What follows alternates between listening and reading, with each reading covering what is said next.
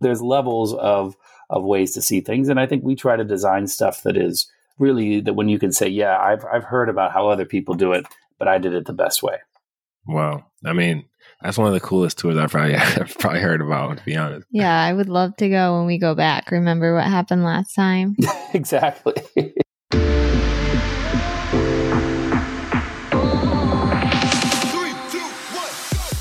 Welcome to On Arrival, the Travelers Podcast. We're your hosts, KT and Jordan.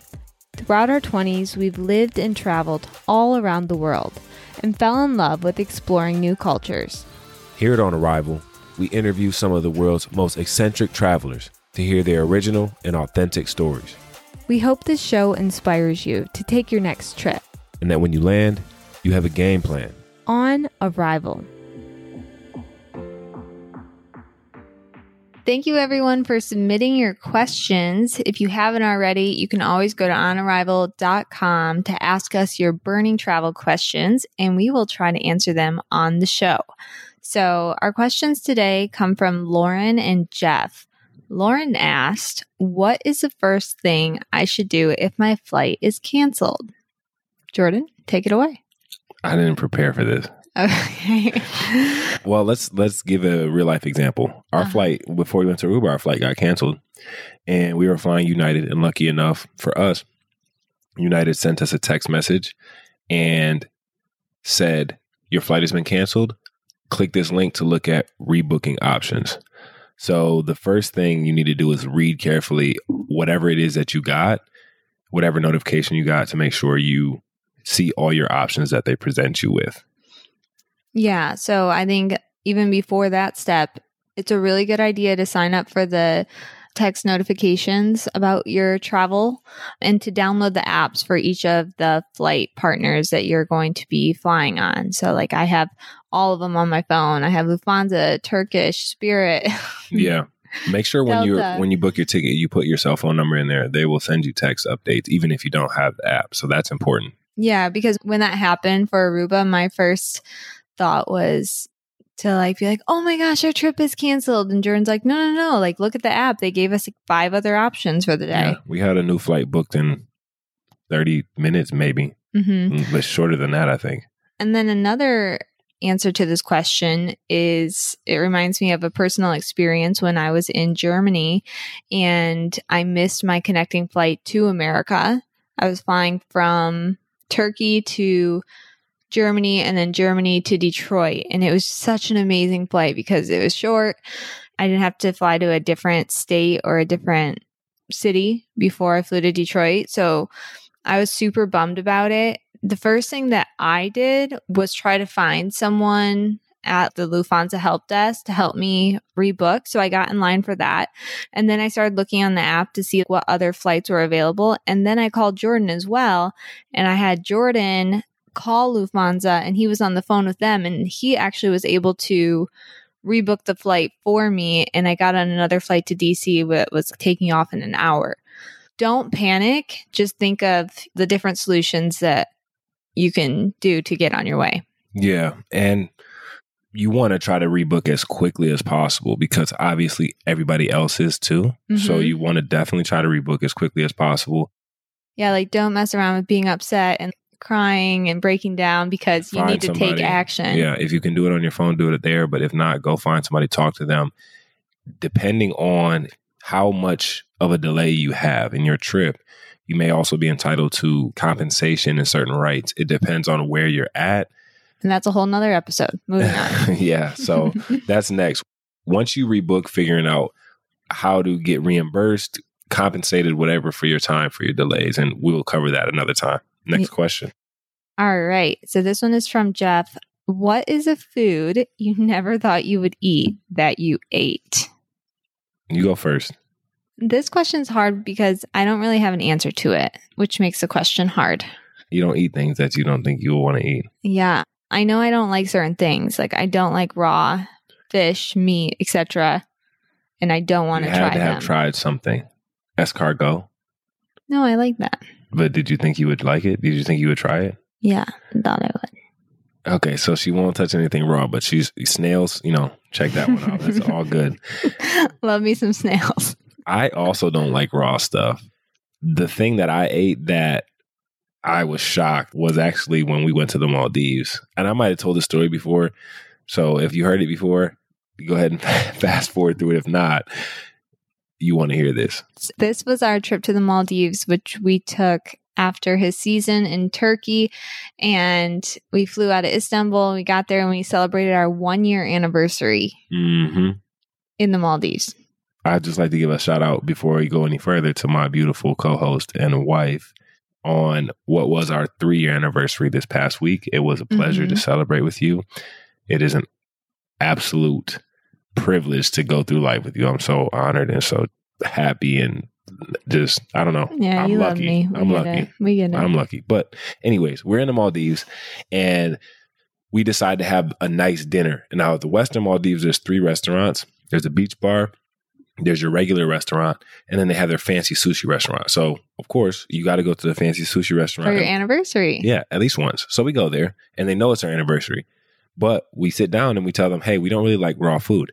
He must not have understood because 5 minutes later, he brings out this tray with every single piece of raw sushi they have on their menu and says compliments of the chef. And the sushi chef, it's not kidding you, is probably 10 feet away from us behind the bar, the sushi bar. And like, he's got this huge smile on his face. And he's like so proud of the work that he just did making this tray, not knowing that neither one of us wants to touch it. Not knowing that I will not touch it. I looked at Jordan and I said, I can't do this. You are going to have to eat this whole thing. You take one for the team. I can't. And my conscience kicked in. I couldn't just leave it there. He put so much work in. Right. He was so proud of it. It's rude to leave it. So I had to eat most of it. And it did not convert me to a raw sushi fan. I don't know, maybe one day. I'll have some smoked salmon every now and again, but that was not the move for me. I did not enjoy it. The best part was when he got done eating it, and I would probably say like 3/4 of the plate. He said, I think I just ate the whole sea. No, every single fish, every type of fish. I think I had one of them. Funny. All right. Moving on to This Week in Travel. We read an article that the Pfizer vaccine as well as the AstraZeneca vaccine are effective against the Delta variant. So the Pfizer vaccine is 88% effective, which I know Jordan loves because he has Pfizer. Team Pfizer, baby. And I have Moderna, and he likes to say that Pfizer is better than Moderna, which I don't think is very factual. And Clearly, then it is.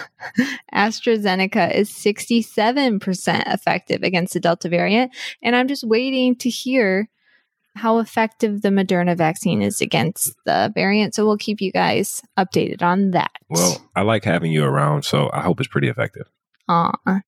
In other news, now everybody's so excited that Europe is open. Everybody wants to rush off to France and Italy. And mostly Greece. I'm seeing everyone in Greece. Yeah, they've been open since May, actually. They were one of the first. Mm-hmm. And funny enough, the Eiffel Tower this week opened for the first time in 9 months. People are allowed to go up the Eiffel Tower. That's amazing. And for those of you that haven't been to Paris and to the Eiffel Tower yet, just so you know, you can take an elevator. You buy a ticket, you wait in line, you can take an elevator up the Eiffel Tower. There's shops. And then once you get to a certain level, there's like a spiral staircase that you can take to the top, which is like the ultimate view of Paris. You can see the whole city, but there's a catch. You have to show proof of vaccination to go up the Eiffel Tower. If you don't have it, you can take an on-site COVID test underneath the Eiffel Tower. So, wow, how things have changed. Well, it's a reflection of what's going on in Europe because all across Europe, restrictions are being put in place. Even though they're open to tourists, there's a rise in Delta variant cases throughout Europe. And in France, I read that even simple things like going to the movies or going to a restaurant, you need to show proof of vaccination or proof of a negative COVID test. I think that's great. I think it should be implemented everywhere because, okay, you don't want to get the vaccine. All right, we'll sit here and take a COVID test before you participate. I think that's fair. I mean, I agree. It's in interest of everybody's safety. So, right. You know, you have to agree to some extent, but it's interesting the different standard. Here it's a flight. There it's just about anything you want to do. And the restrictions extend even further in Greece. Mm-hmm. So on July 22nd, Mykonos adds a week-long curfew as cases rise in Greece. So that means from 1 a.m. to 6 a.m., you have to be indoors. apparently. Unless you're working or going to the hospital. And I was thinking, oh, that's not a very strict curfew. But then Jordan said, yeah, but it's Mykonos, you know, they're known for partying and going out and staying out until 5 a.m. So for them, yeah, that's probably a big change. Yeah, it's major. Mykonos is the party place, so it affects that for sure. We talked briefly about Canada and when they would reopen. We talked about that on our World Wanderers episode. And we celebrated a little bit because there was an announcement that Canada would open on August 9th. Woo, which is my birthday. So I would love to take a trip over to Canada on my birthday. That would be fun. But wait, the U.S. has decided to extend its land But border. wait, there's more. Exactly. The U.S. has decided to extend its land border closures with Canada and Mexico until August 21st, due also to a rise in Delta variant cases around the world. So it may have to wait unless you're flying because you won't be able to drive back. Okay, we'll see what's about to happen next. Anyways, in other news, there was a major server outage, which affected who, Jordan? So many travel sites were affected by a major server outage, including Delta, Southwest, Airbnb, VRBO, and all of Expedia's websites. So that includes Orbitz and Hotels.com. And what that meant is people were not able to book new travel or change their existing reservations. But the issue has since been resolved and your existing trip should not be affected. It did, however, affect people's ability to use the site to make new travel.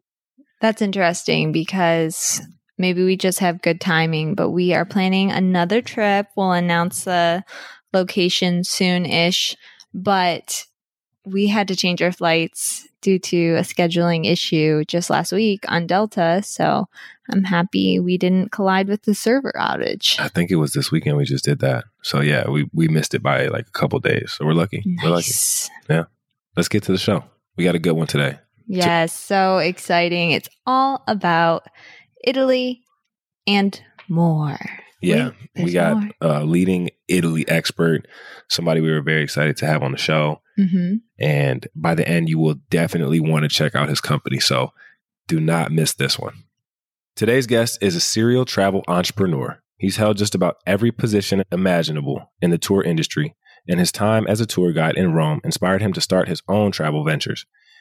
He now has turned his company, Walks, into one of the biggest independent tour companies in the world by focusing on unique and intimate experiences in what is now 14 cities around the globe and counting. We are excited to have on our show today, Stephen Otto. Welcome. Hey, thanks for having me. Of course. Thanks for being here. I know this is going to be a difficult question. It always is. We want to start the interview off with asking, what was your most memorable travel experience? It's tough to choose just one, but there's one for me that's always stood out. And also the timing of it was pretty influential on my career. So I went and did this big trip with one of my very good friends down in Central America. So we went all around for like a month in Central America, then followed by another month in South America. But we're in Central America. We were in Costa Rica and Guatemala, and we did a lot of the temples. I studied archaeology and was really fascinated by ancient history. But we were in Guatemala, and we were staying at like a hostel, and we were going to go visit Tikal. And we got there kind of in the evening, and everybody's talking about getting up super early for this kind of sunrise tour of the Tikal temples and, the Mayan temples there. And so, we were like, let's do it. And they're like, how early? And they're like, well, it's like 4. This was like 10:30. We got it and we're like, oh my God. So that's crazy.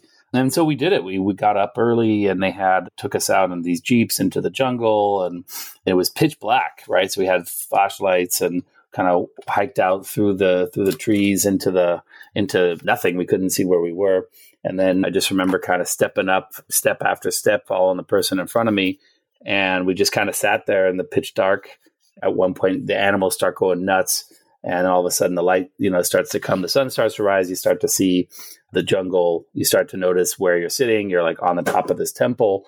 And then you can start to see the other temples kind of in the tops of the trees. And, that experience, I think, was sort of what I was kind of on a high from when I went back to Rome, eventually founding Walks soon after that, which was really meant to be about kind of capturing those exceptional moments in travel.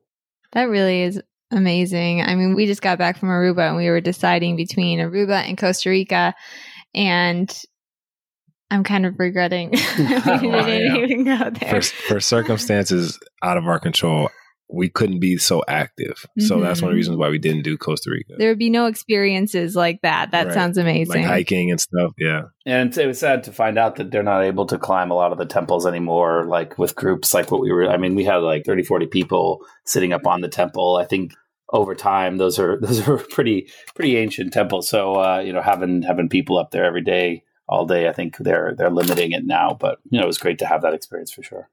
Yeah, some wear and tear on that. So, I mean, it's probably good they put a stop to it, but that really does sound amazing. It seems like the hostel groups are very adventurous, and that might be, if you're looking for adventure, that might be the way to go. Yeah. I like the fact that it has really shaped your life. And that's a lot of the reason why we are here on Arrival, is because we want to hear those stories about how travel impacts people in these ways. Shapes them, yeah. So I'm interested to hear about how you got your start in the travel industry. It's been almost 20 years, or more than 20 years, I think. Maybe more. Yeah, it depends on how you count. And it's actually a pretty obvious answer. That is, my family are both in the travel industry. So my dad's been in travel for most of his life and kind of worked the way up all the way through a hotel chain, a hotel company, and ended up running the company for a number of years. Held a lot of tourism positions in San Diego in the tourism board and convention visitors bureau. So that I kind of came by it honestly in that. And my mom was actually a travel industry entrepreneur. She founded a travel agency that got quite large, had a whole online build out during the .com era, and had a lot of the big contracts, including Price Club back in the day. So there was a lot of, let's say, travel and entrepreneurship and hospitality from very young. You inherited that. That's right. Yeah, it's genetic.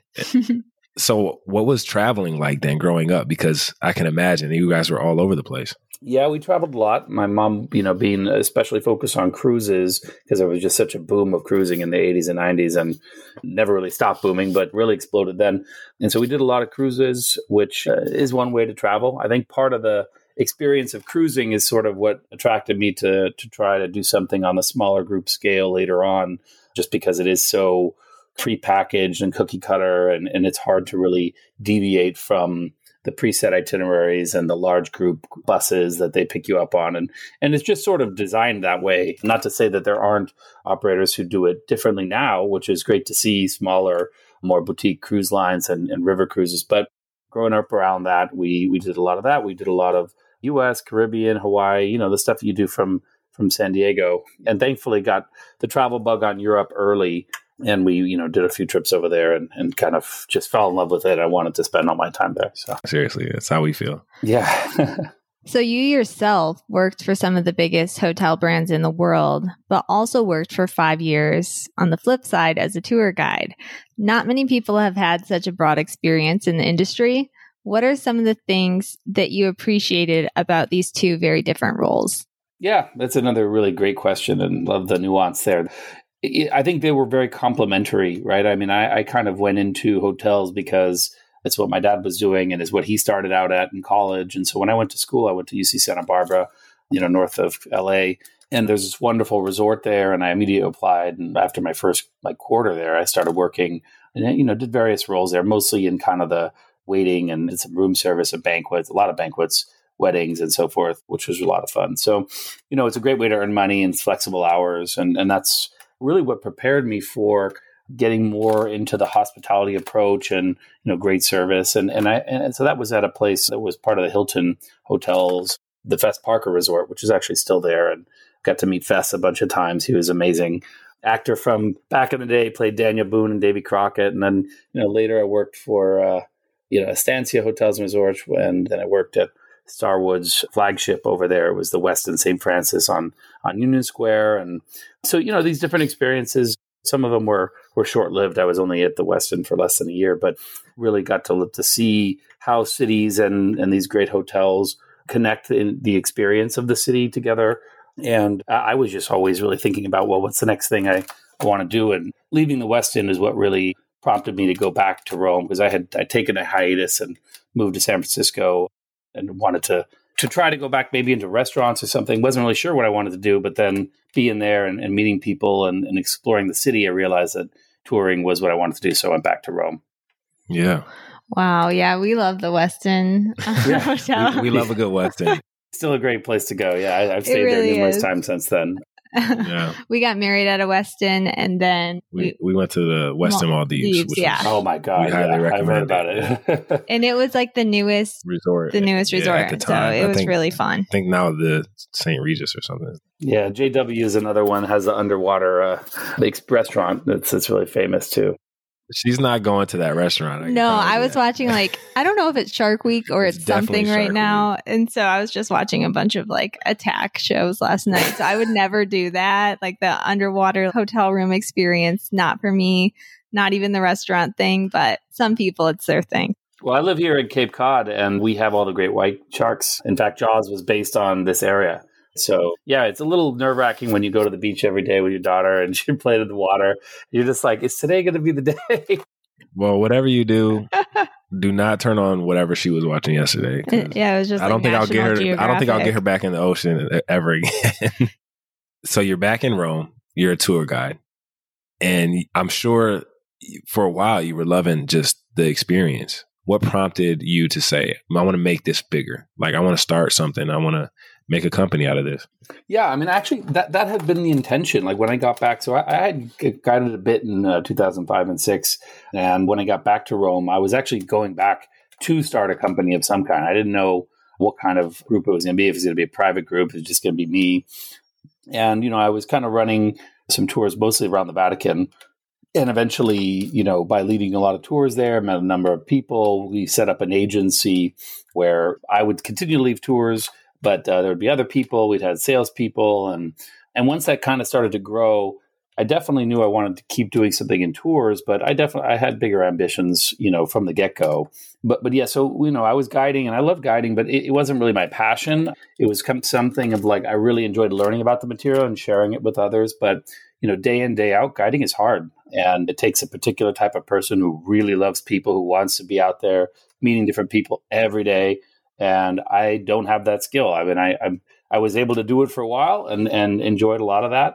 But for me, it was more about the business side and technology. As I've always been a kind of a leader in developing various technologies in the space, and even years before. So that was where I really wanted to land. I wanted to be able to develop technology to help the experience of guiding and booking and kind of running a tour operation in a new way. And so that was, even from the very beginning, when we started in Rome was just where I happened to be, but the intention was always to kind of launch it everywhere. Yeah. I have a question about that. What made you so comfortable in Rome? Were you fluent in the language, or you knew the area really well? You vacationed there a lot. What was it that made you start there? It was kind of coincidence, really. I mean, it was random. I had hung out with this Italian friend that I met in California, and he invited me to come visit out there. And, I'd finished school, really was excited to kind of go and get back to Europe again, because as I said, I love the ancient history and art history and so forth. And so I kind of just happened to go back there, floated around, did the backpacking thing for a while, but I just kept going back to Rome as a home base. I loved it there. And yes, also partly familiar origin. So my last name, Oddo, is actually Italian, even though we call Otto. In Italy, it's Oddo. And there's, a famous Italian soccer player who played in the World Cup in 2006 when they won, Massimo Oddo. So, there's some of that. There's the, history of my grandfather and his family coming over, and that was part of it, some interest there. And then, just the beauty of the city. So when I grew up speaking Spanish, when I went there, I learned Italian pretty quickly. I was speaking more or less fluently after a year, and just got better and better as I stayed longer and longer. So I kind of just fell in love with the culture, the mindset. Rome is a very special place, I think. Yeah. It's easy to do there. It's really easy to do there. You guys know. Maviglia over here completely can relate to In America, Maviglia. Yeah. So yeah, same kind of thing. I get it. Yeah. Italy, for me, it was my first time overseas. I flew over to visit Jordan. He was playing for Virtus Roma, the basketball team there. And it was just the most amazing thing to me. Rome will always have a special place in my heart. And I can't wait to get back to Italy. I mean, I feel like when we were in Rome, we did he had a vehicle there. So we drove the coast. We went to Naples, and where else did we go? Positano. Yes. And what is the city that's Pompeii? Yeah. That was just like, it's ingrained in my mind. Yeah. We went to Florence, Firenze, we're moving a little bit, but we lived there for a year. You lived there for 8 years. Mm-hmm. Yeah. Like, what are some of the things that you love most about Rome? Because you can sense it that you have a special feeling about it. Yeah, absolutely. I think it leaves a mark on anybody that spends a lot of time there, even just a little time there. But, even like you were telling me earlier, you guys love to go and just grab espressos everywhere you go because it's part of the culture you pick up there, and it's hard to drop it, and that's sort of what it is. Living there over the years, you just kind of learn to appreciate the freedom of being able to go and, just have a day trip somewhere. Like you just said, going down to Positano or Naples. And Naples, one of my favorite cities in the world. I went there, it was a random day. Decided to go to Naples on the train. I loved having a scooter. I had a scooter for most of the time I was there, a little Motorino. And, people say, oh, it's dangerous to drive the streets. I mean, I can see that, but if you kind of know what you're doing, you can get around pretty great that way, and it's ideal, and it's the main method of transportation there. So, that was always, I think, one of my favorite things. And actually, just funnily enough, we were just talking the other day about potentially getting a Vespa here. We're moving back to Boston, and it might be a good city to have a Vespa. And so, because, I think my wife knows that I loved having it. And, while it does make her nervous to see me running around on it, but, that's the kind of thing. I mean, it's just, the great long lunches, the, seaside. I mean, come on, Romans love going to the seaside and just having some of the best seafood. And like the wine is amazing everywhere you go, but it's not like stuffy or expensive. It's just like always good. It's always there. Yeah. I mean, it's different from France. I love France too. But it's the Italian and especially the Roman way is, I think, very much more relaxed, laid back, accessible. And I love that about it. Hearing your story about the scooter, like, transported me back to being in traffic in Rome. And you're right. I think like we still embrace a lot of the mentality from that first year. Definitely when I started drinking coffee, but the long lunches, the long dinners. I mean, the way of life, just in general. Yeah. And I remember when we were there, Jordan's like, "Oh, this is why you're such a bad driver, because you're Italian, and all the Italian drivers are horrible." Yeah, that's true. But yeah, I feel like if you can drive a Vespa in Rome, you can definitely drive it in Boston. So no worries there. Yeah, no, they're more aggressive. It's just a different kind of driving, especially if you drive, like you were talking about, driving a car down to Naples. Like, yeah, it's nerve wracking. It's not like certain parts, maybe driving in Jersey or something is kind of like that, but they really are aggressive there. And it's, I mean, they know what they're doing. And I would say they're like careful in many ways, but yeah, the whole just approach of aggressive driving is intense for the average, like American driver, I think. Right. Yeah. So you were in Rome, and then you got the confidence to start expanding to other Italian cities. And quickly, it seemed like it happened. Tell us about that process for Walks. Yeah, well, I mean, our original kind of founding thesis was, hey, let's get great tour guides. Let's build a network of tour guides. Let's make it really easy for them to work and have a very seamless way of interacting with them and booking them and kind of making sure that the best guides are getting our top clients. And our customers were really demanding to go more places. And, we were getting the requests. We said, let's try to fulfill everything we get requested, which is not necessarily what you want to do as an entrepreneur. It's not like good advice to give to someone trying to start a business. Like, don't just do everything your customers ask. But in this case, because we were building the network anyway, and because we wanted to have access to attractions and access to the top tour guides in as many places as made sense, we kind of knew that was going to take us to Pompeii and Florence and Venice and Milan. So that was sort of the natural progression of things, the places that people were going for the most part. And look, we weren't trying to do tours in every small town. It's not really, there are businesses who do that, and there are guides who are fabulous in every small town. But this was a business more about reaching the most people and reaching people where they're going. That's why we ended up going to places like Paris, New York, and Istanbul later. These are major destinations where millions of customers are passing through, international customers, which allows us to create more product differentiation, which is just not necessary or possible in a small town, right? You're not going to get the demand to require so many different types of products. So that is really just a business model approach that we have.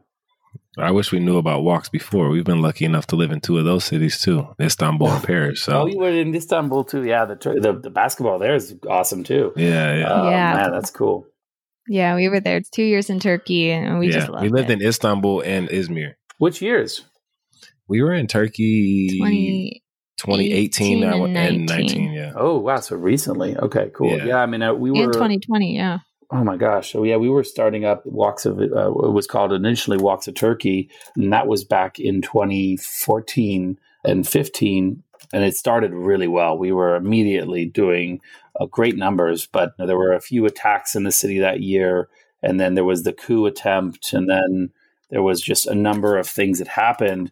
And for the city, I went back. I went back every time. In fact, I went back after one of the attacks, right after there was a bomb right by our meeting point. I mean, just horrible things. But, after the coup, tourism really froze up there. And we actually had to pull out eventually. It was just Americans weren't going there anymore. Still a wonderful city. I'd go back every day of the week, but I think it's going to take some time for it to recover from just the number of things that happened in rapid succession there. But yeah, I mean, love that place. That was one of the next places we expanded after we went outside of Italy.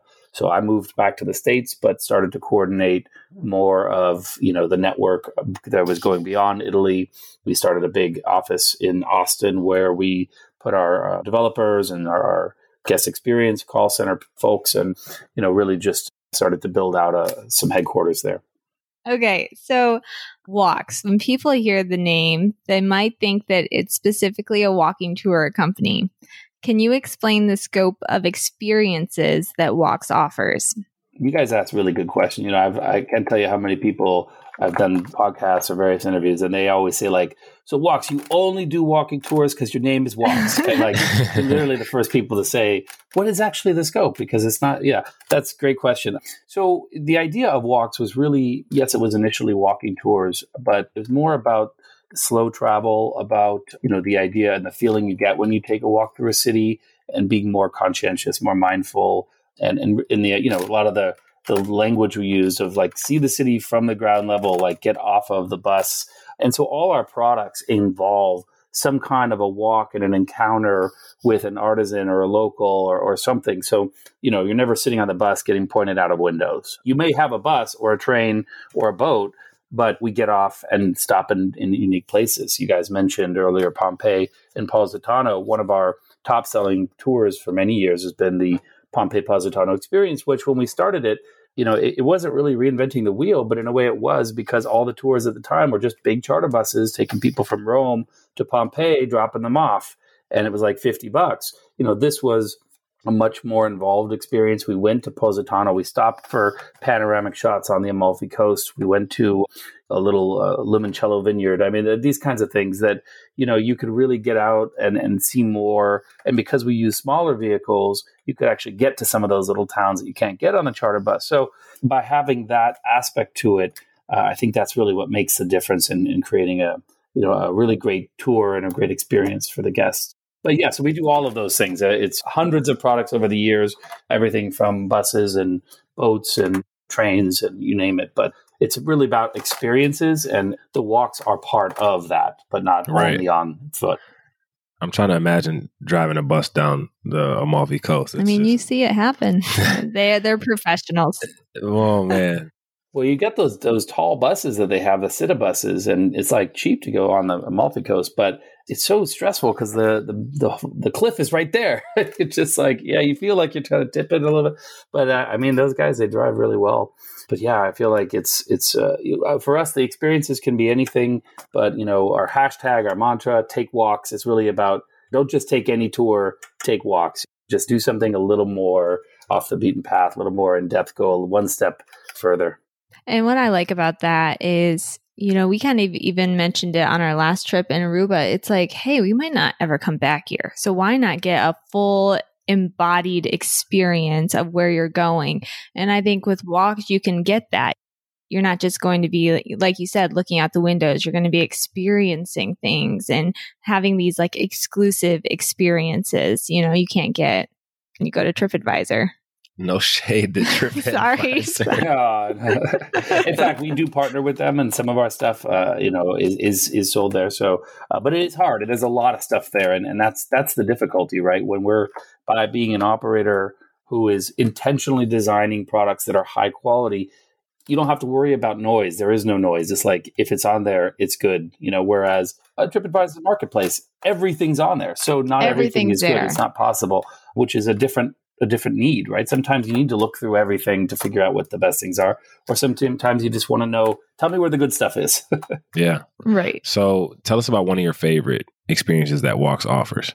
Well, it's a good question because we actually just launched a brand new one, right? So, we got our start in the Vatican and in Rome and the Colosseum and those kinds of special experiences that they offer and that we offer there. And many of them, which we designed ourselves for the first time that hadn't been available before. So we have a new tour that is just launching. It's called the Keymasters Tour. And essentially it's a Sistine Chapel super VIP tour, but it's not crazy impossible out of reach. Like one thing for us that's important is to be accessible so that really everyone could go on this if that's something that they wanted to do. So we have different levels of Vatican tours. We have different levels of Colosseum tours. Some are more expensive, but nothing's like thousands of dollars, right? We don't that wouldn't make sense. So the Keymasters Tour is the earliest way you can get into the Vatican, and you go to the Sistine Chapel with the Keymaster who brings out what they call a mazzetto, which is basically like a giant chain of keys from hundreds of years old till today. And they unlock the doors of the museum and turn on the lights one by one. It starts at 6 a.m., right? So you're really there waking up the museum. And then you go into the Sistine Chapel. You're the first ones in there. The lights turn on while you're in there. So that tour is literally going online today, and it's going to run. And they actually shut down all types of these kinds of tours over the pandemic, but this will be the first one coming back. And it starts this weekend. So we'll be running that on Saturdays for the next, through the end of the year.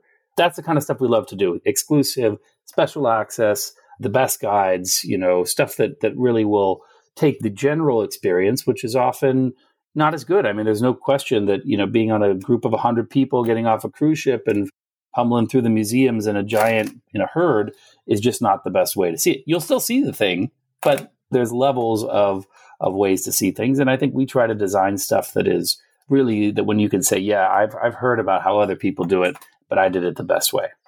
Wow. I mean, that's one of the coolest tours I've probably heard about, to be honest. Yeah, I would love to go when we go back. Remember what happened last time? Exactly. Seriously. And this is why you take walks. Exactly why. So you don't have to hear that. Everybody's had that experience, like whether it's there or whether it's at the Statue of Liberty, whether it's, there's tons of examples around the world. The Eiffel Tower, you can have these super touristy experiences, but you still see the thing, or you can look for something that'll really get magical. So last question as it pertains to walks, the pandemic where it seems we're on the backside of it and you guys have had a really successful run so far. How big can walks get and what's next for walks? The question of today really is, how quickly can we recover? We're nowhere near where we would like to be and nowhere near 2019. Let's say the US is certainly recovering faster. Our New York, San Francisco tours, we're opening up more cities in the US. So we'll be open in Boston, San Diego, and Chicago in the next month, within the next 30 days. But obviously our core and our main focus has always been on Europe and the major cities there. And we're largely servicing an American audience. So it's going to take a while for us to fully recover. But yeah, I mean, we want to be everywhere. Let's be honest. And now with our new partners at City Experiences, which was previously the Hornblower Group, they are really looking to grow their land-based excursions and experiences. And we're leading the charge. So with their, blessing, we've been expanding, we've been growing. And really that was my hope to come back out of this and really start building again, because the last thing I wanted to do was go back in time 5 years and start from that point. I'd rather just keep doing what we were doing and build up. So that's what we're getting to do now. Yeah. Yeah. And just a PSA, you can follow, I know you'll plug it at the end, but Walks Tours. I've been following your Instagram page, and it's really, one, took me back to Italy and made me really anxious to go back. And two, it's exciting to see, I think you guys announced today, the Boston tour. So it's exciting to see like when you guys add something new. So I've been following you guys for just a few weeks, but thanks for that. Yeah. She's been walking around the house.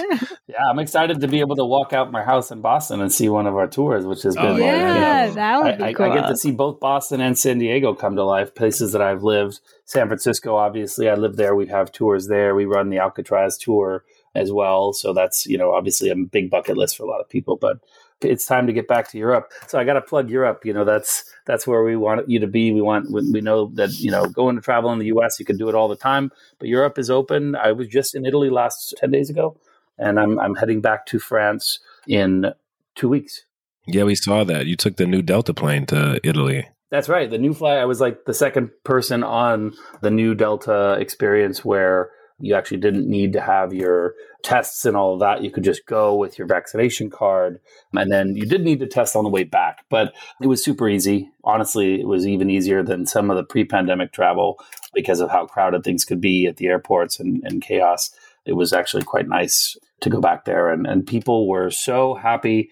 Let's say the average person in Italy pre-pandemic was maybe a little bit, kind of tired of tourism, or could seem like there were times where there was just a little too much tourism, especially in places like Rome and Venice.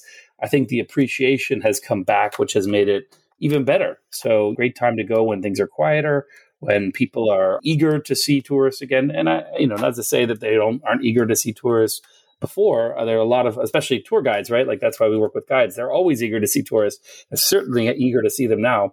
So I think that's just a testament to being a great time to go back and explore again. Yeah, I feel like if you're traveling close to America, you might really experience those booms of travel, where if you're going to Europe, I think people might be a little more hesitant. So this might be the perfect time to get that personalized experiences, smaller groups with walk tours, really take advantage of that. Too bad you guys don't have a Walks Hawaii. You guys could do great business right now. I wouldn't say it'd be too long before we get there. I think we'll get there soon. There's lots of great things you could do there. I mean, especially, describing the stuff I'm describing, right? Like there's a lot of very redundant touristy sort of experiences there. And there isn't really a lot of differentiation, right? And that's what we come in and do. We look at the market and say, hey, yeah, there's 50 luau's, but like, is there anything authentic? Can we find one? Can we make one? Can we do a make your own luau with some real people who used to be part of those luau's but left? Find a new angle. And that's, I've been to Hawaii a bunch of times, so I can talk about that. But I mean, I agree that there's a lot of places that could really use this approach, and we're seeing it more and more, right? I think more and more people and companies are coming up trying to do that. We're just trying to bring it all together in one place. Yeah. Mm-hmm. I love that. All right. So let's take it back to Europe, take it back to Italy for a second. If you had to recommend one city for people to visit in Italy, what would it be? It's such a tough one. I mean, I'm very passionate about Venice and why I like it. And let's say, I'm not going to let you say one city. I'm going to say two cities, okay? Because they're very different. And I like the controversial places, right? So Venice and Naples. And I think if you ask the average person, what do they think about Naples? What do they think about Venice? You're going to hear a lot of different things in the US, especially. And I spent a lot of time in these places, but I think there's something magical and authentic about them that you can't really replicate, that won't be there forever, which makes them even more important to visit. And yes, it is hard. It's hard to do Venice well, especially your first time. I mean, my first time there was a total disaster. But and that's what makes it great, because I think, you can have a great experience in Florence every single time you go. It's quite easy to have a good experience there because it's so compact. It's easy to walk around. There's almost every restaurant's good. Everybody's nice. I mean, it's great, but I like when you have to work a little bit for it. And with Venice and the boats and the alleyways and bridges, and it's a real complicated place to find what you're looking for. But if you do, and again, tour guides and well-designed experiences can really do that, you can have an incredible experience there, and it may become your favorite place, So I'd say give Venice a chance to be your favorite place, even though, is it too crowded? Okay, well then don't go, June 30th, go in the fall, go in the, early spring when it's, there's hardly anybody there. There's not going to be that many people there now. I'll let you know because I'm going in 3 weeks. And the same goes for Naples. You might have heard stories. It's super dangerous in Naples. Listen, it's more dangerous in the average American city than it is in Naples. It is a safe and wonderful city. Yeah, there was a bad period, but it's really cleaned up. And I'd say it's definitely one of my favorite places to go. Best food in the world, some of the best sightseeing and museums and some of the best ancient places to visit. Obviously, you mentioned Pompeii, there's Herculaneum, there's Oplantis, there's a number of others. So, I think as a place that really delivers, Naples for me is maybe number one. I'm not sure. I go back and forth. Wow. For Italy, for me, it's and I've lived a lot of places in Europe, and I've spent, that's a hot not take. just time in Rome, but also spent a full winter season in the north, up in Valle d'Aosta by the Matterhorn on the Italian side of the glacier. And going from the top to bottom, I'd say those are places that you should put on your list, that you should get a great guide to take you around and show you the best places. And do your research, read the blogs, listen to podcasts, and that'll be the way to go. I have a question about Venice. Walks. Can you tell me about one of the tours or experiences you guys offer in Venice? Just because I've been so many times, I would be interested. Obviously, the kind of the standard stuff that you want to see, we do it really well. The Doge's Palace and seeing the Rialto Bridge and so forth. But I'll tell you two things really quickly that really stand out. And we were really the ones to bring to the public for the first time the exclusive tour of the after hours of St. Mark's Basilica, which is really they opened the church just for the group, and all the lights are off. All day, all night, the lights are off, except for during these tours. So they take you in and it's all dimly lit, and they turn on the lights while you're in there, and you can see the illuminated mosaics, which you can't really see as well during the day because of the lighting in there being pretty poor, but they don't run them in the daytime. So you get this incredible glittering, illuminated golden ceiling of the Byzantine mosaics there. So that's a truly exceptional one. And we have another one, which is a boat ride. I don't know that it's back on sale just yet, but it's coming back. And that's a wine and food experience out on the islands. It's basically an islands experience, which is, again, you'll find a lot of them that are $50, $60, but what you're finding is mostly the glass factories and some of these shops are subsidizing the boats so that they can bring and drop off groups of people there. And the experience is just not good. And we tried for years to find somebody who would do it right, and we just couldn't get it to do it. So we actually shut down those tours for a long time. And then finally, I just kind of push. We've got to do it right. And we found some incredible venues, a really small producer of glass that has they kind of restored this cathedral.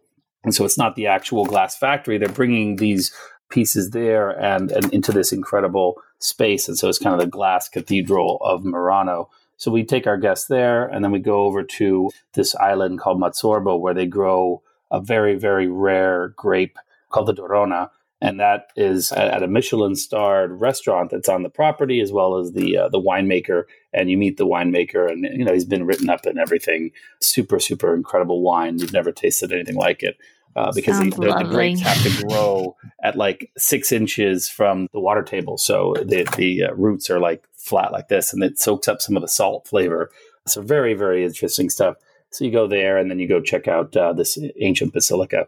So yeah, I mean, there's stuff like that out there in the islands, and most people don't find it. But that's what we try to do. We try to go find it and make it accessible, make it something that you can easily book and know that you're going to get a great guide, and that's what I love to do. I did want to just comment on one thing you said. I love that you said if we can't do it right, we're not going to do it. I have that mentality about so many things in life, and I think it's so important, and it speaks to you and your company that if you're not going to be able to be the best at it, you don't want any part in it. And I think that's cool. Very cool. Yeah, I mean, leave the people who want to do the mass market stuff. There's always going to be demand for that, but if you can make it special, then I think that's what makes it worth doing. But otherwise, we're happy to wait and find something that'll deliver. But yeah, I think hey, look, these are great places to go. You're going to always have a great time. It's not about comparing who did the better this or that, but I think you've got to really be intentional about what you're trying to do as an operator, as an experience creator.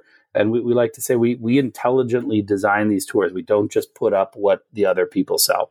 And so I think that's the difference is that, yeah, if you were running a Louvre tour, could you just take people through and show them the 3 famous things that they know and then end the tour after 90 minutes? That's what 75% of the operators do. we could do that too, but we couldn't. It just wouldn't do it justice. We couldn't but bring ourselves to kind of, shortchange it like that. Honestly, it's been a pleasure to hear all these stories and hear about walks today. And, we're so happy that you were able to join us. Oh, my pleasure. Before we go, I want to help our listeners. KT plugged it earlier, but tell everyone where they can follow walks. And if you want, your own personal, where can they follow your adventures? Yeah, so we're at Walks Tours on Instagram. We're on YouTube. You can find Walks of Italy or Walks Tours pretty much anywhere. Facebook, we're Walks Tours. I'm personally at Travel VR. It's just like Traveler, but spelled with VR, mostly because it's like I was really into and still am. Done a lot of work in the virtual reality world and creating a lot of 3D videos, 360 videos and things like that. So that's why my Instagram handle is that. But yeah, I've really had a great time joining you guys here. We're also very active on Twitter, by the way. At Walks is actually us. And I'm at Stephen Otto on Twitter. So yeah, you can find us there. Follow our stuff. We've posted lots of videos, lots of stuff from Live on Location. Sometimes I'm even posting or guides are posting. You can watch our tours running in different cities around the world and get excited about your next trip. Amazing. Well, we're excited. We're excited to book a tour with you in the future as well. So thanks so much. Sounds good. Thanks for listening to another episode of On Arrival. We've had so much fun recording these episodes and sharing them with you every week. If you like this episode, share it with somebody. And don't forget to subscribe to our show, On Arrival Podcast, on all podcast platforms. We would really appreciate it if you would write us a positive review wherever you choose to listen. And look for us on social media at On Arrival Travel on Instagram, Facebook, and Twitter. If you're looking for more episodes, you can always head over to onarrival.com.